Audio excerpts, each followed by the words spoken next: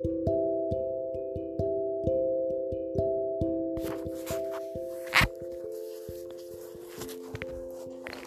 had been a very simple wedding in Mary's house.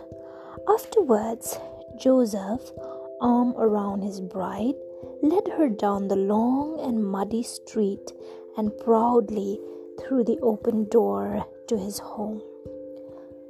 From their first moment alone together, they knew perfect companionship. Theirs was a marriage based on the yearning of soul for soul, unbound to the earth. They were profoundly in love, so that they felt closer than any union possible to mere bodies, knowing a richness of delight that lay beyond the reach of flesh. Joseph watched over his young wife with ever-deepening and guardian concern. And Mary, with unresting love for Joseph, cooked his meals and scrubbed and mended his clothes, never tiring of keeping that little house and shop shining and clean. They worked all day. They visited with Jehoiakim and Anna and neighbors and friends in the evening. At first, they went on a few outings with friends. To the town, they seemed a normal and ordinary couple. But when they were together, they often talked of the wonder that had altered their lives. How very curious, Joseph sometimes found himself thinking. While all Israel was in trouble, the people hoping and praying for a promised deliverer, Mary was carrying in her womb a miraculous child. Ah, if it should really be so, Mary. God will show, she whispered, hushed and scared. We must wait. Only that afternoon new tales had come from Jerusalem of the scheming of Herod to lay new taxes on the backs of the people. How can we pay? A traveler railed. We are starving already. Our herdsmen 10 lambs that they cannot eat. We are all undernourished. More now, this Arab king is thinking about. How had he heard about Herod's secret plans? The traveler winked at Mary and Joseph. The workers of the revolution had ways of finding out everything that was going on. Their spies scrubbed and dusted in the very bedchamber of Herod and his wives. Watch and see. And then this same traveler told of how he had visited recently with Elizabeth and Zechariah. He gave a great account of their little son John. That was the strongest boy baby he had ever seen. His little hands had incredible strength, and he could already walk long before his time. But so far, John had not uttered a word. Not long afterward, Joseph learned that this visitor had known what he was talking about.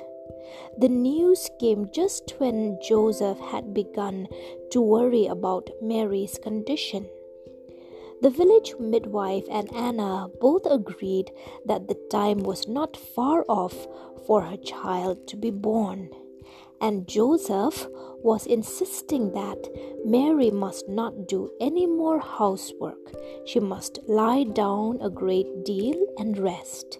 He had all a young husband's terror of the first ordeal of motherhood, and he had all the care of a loving husband.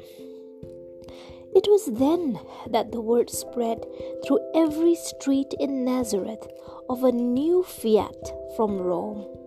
There was to be an empire-wide census.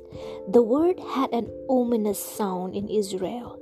The people had an ancient, almost superstitious aversion to being counted.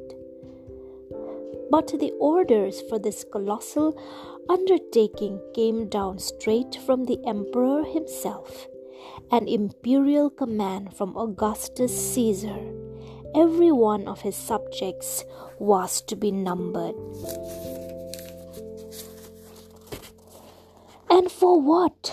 asked the little dyer in his shop down the street from Joseph. "Why, because they are going to increase the taxes and no one must get out of paying." "Get out of paying?" Joseph laughed. "You could get out of the world quicker than that. The Romans, by their land tax, took 1/10 of every man's corn and 2/10 of his grapes. And then there was the poll tax, 1% from everybody, and all the other taxes. Now more. Soon the news was blazoned and proclaimed throughout all the provinces. Jerusalem, it seemed, had been ignored in making the arrangements. Caesar Augustus did not trust his puppet, Herod. From the throne, the word came that the people of Israel were to be counted as an all-Palestine group under the management of the ranking emissary in the area, Cyrenius, the governor of Syria. And Cyrenius had already announced stern penalties for any person living in Palestine who did not obey this positive and authoritative command. The most disturbing fact to Joseph was that it meant a long journey for him when he felt he was needed at Mary's side. To remain in Nazareth and to be counted was impossible, because under the ruling, each person must be registered in the city headquarters of the tribe to which he belonged. For Joseph, that meant he must go all the way down to Bethlehem. He thought that maybe only himself had to go because his wife is heavily pregnant and could deliver a baby any day. But he was rudely surprised when one of the elders of the Nazareth synagogue said, "Not only you must go, your wife must also go to her rightful quarters to be counted. Your wife must go too." Joseph's incredulous look was full of sudden fear. "How can Mary go?" he protested. "Don't you know she is going to have a baby any day? What do Romans care about Jewish wives or babies?" The elder returned with a shrug. He did agree, at Joseph's urgings, to make an appeal, to see if an exception could be made in this case. The answer came back swift and certain: no. So Mary must also go with Joseph to Bethlehem to be counted. They must leave at once to be in Bethlehem on the appointed day. Bewildered at such inhumanity and injustice, Joseph scarcely heard the clamor of talk around him. In the synagogue, there was sorrow in many a heart. "We were counted once by Moses. Why should we be counted again?" they asked. Not much logic in the question, but no one was feeling logical. They were thinking with their nerves, with their emotions, above all with the galling sense of power exerted by the empire's force upon them. Later, Joseph talked long with Mary about it. He reminded her how, in the second year after the flight from Egypt, Moses had mustered the tribes, all except the priestly caste of Levi, who were exempted from military service and taxes. From then on, according to those tribal divisions set up by Moses, their ancestors had marched, pitched the tents, and made their offerings. And ever since, the branches of family trees had been faithfully preserved in or out of captivity under generals, kings, and judges. Some records in the Nazareth synagogue and the family traditions made it clear that both Joseph and Mary must go to Bethlehem, because that was David's city, and they were both of the house of David. "Why should it have to be so?" demanded Joseph, who was profoundly shaken by the danger to his young wife. "Our priests have their own way of arriving at these things, and it is good enough. When they want to count, they have only to add up the Passover lambs and multiply by 10.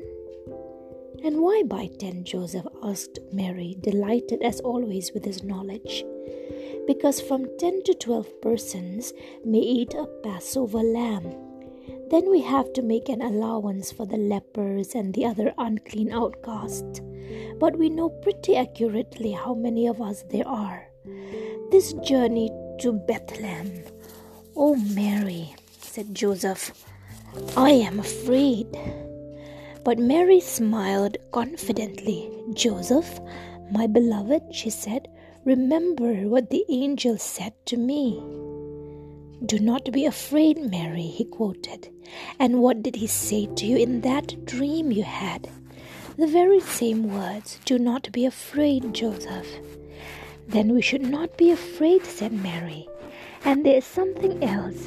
I have been listening to the scriptures in the synagogue. The rabbi does not know how eagerly Joseph. They are prophecies." "About the Messiah, Mary?" asked Joseph. "Yes," replied Mary, "that he was to be born in Bethlehem. Had you forgotten, Joseph?" Joseph gasped. "No, Mary, I had not forgotten. It confounds me now to realize." Mary comforted him. "Should we be afraid, Joseph?" Looking at her smile, her placating smile, and her confidence in God, Joseph relaxed his tensed muscles. He replied, "No, Mary, my beloved, we shall go to Bethlehem." The next morning, they began their journey.